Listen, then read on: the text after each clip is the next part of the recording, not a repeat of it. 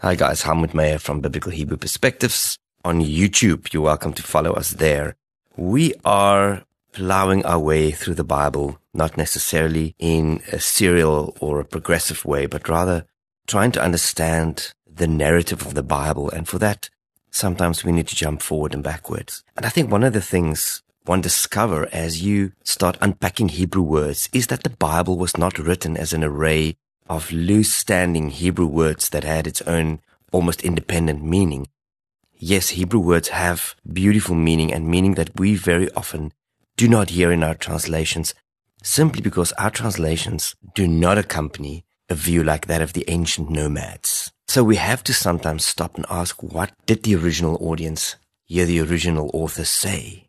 And so we do our best to try to dig into some of these deeper strata. But right now, in the middle of this Hamas-Israel war, some concepts resurface again. For example, the claim on the land. We're all familiar with the concept of the promised land, right? So the word promised land in Hebrew is Eretz Hamuvata. But did you know the actual expression promised land does never occur in the Bible?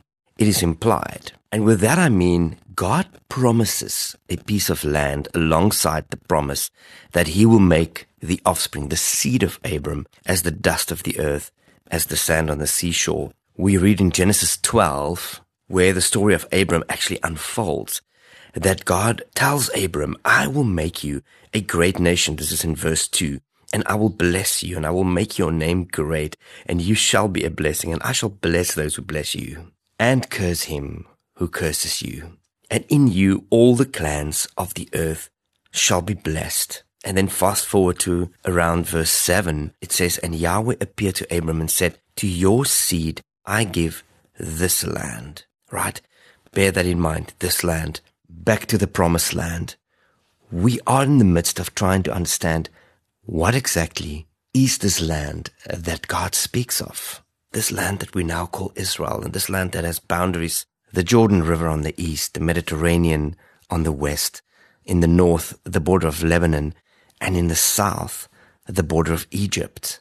Gonna read Genesis 13, again the promise of God to Abram, verse 14. After Lot had separated from him, Yahweh said to Abram, Now lift up your eyes and look from the place where you are, northward and southward and eastward and westward, for all the land which you see I shall give to you and your seed forever. And forever is an important nuance. For all the land which you see, I shall give to you and your seed forever. And again God says, And I shall make your seed as the dust of the earth, so that if a man could count the dust of the earth, then your seed also could be counted. And then verse 17, hear this. Arise, walk in the land through its length and its width, for I give it to you. Fascinating. And then lastly, we jump to Genesis 15, verse 18, where God delineates this quote-unquote promised land. On the same day, Yahweh made a covenant with Abram, saying, I have given this land to your seed, from the river of Mitzrayim, that is Egypt, to the great river, the river Euphrates. And then it continues to mention a number of the Canaanite people. But you see, the interesting thing with this whole chanting that goes on in the Middle East, from the river to the sea, meaning the Jordan River to the Mediterranean, that Israel would be wiped out. The curious thing is, God promised this land to his offspring. Whether you and I like it, whether you and I agree with it, this is a view of the world that is based in godly promise. And I think this is not a popular view to take in, and I don't think that people would necessarily celebrate hearing us say this, but this is what the Bible says. This is what God says. And subsequently, this is where it begins and where it ends.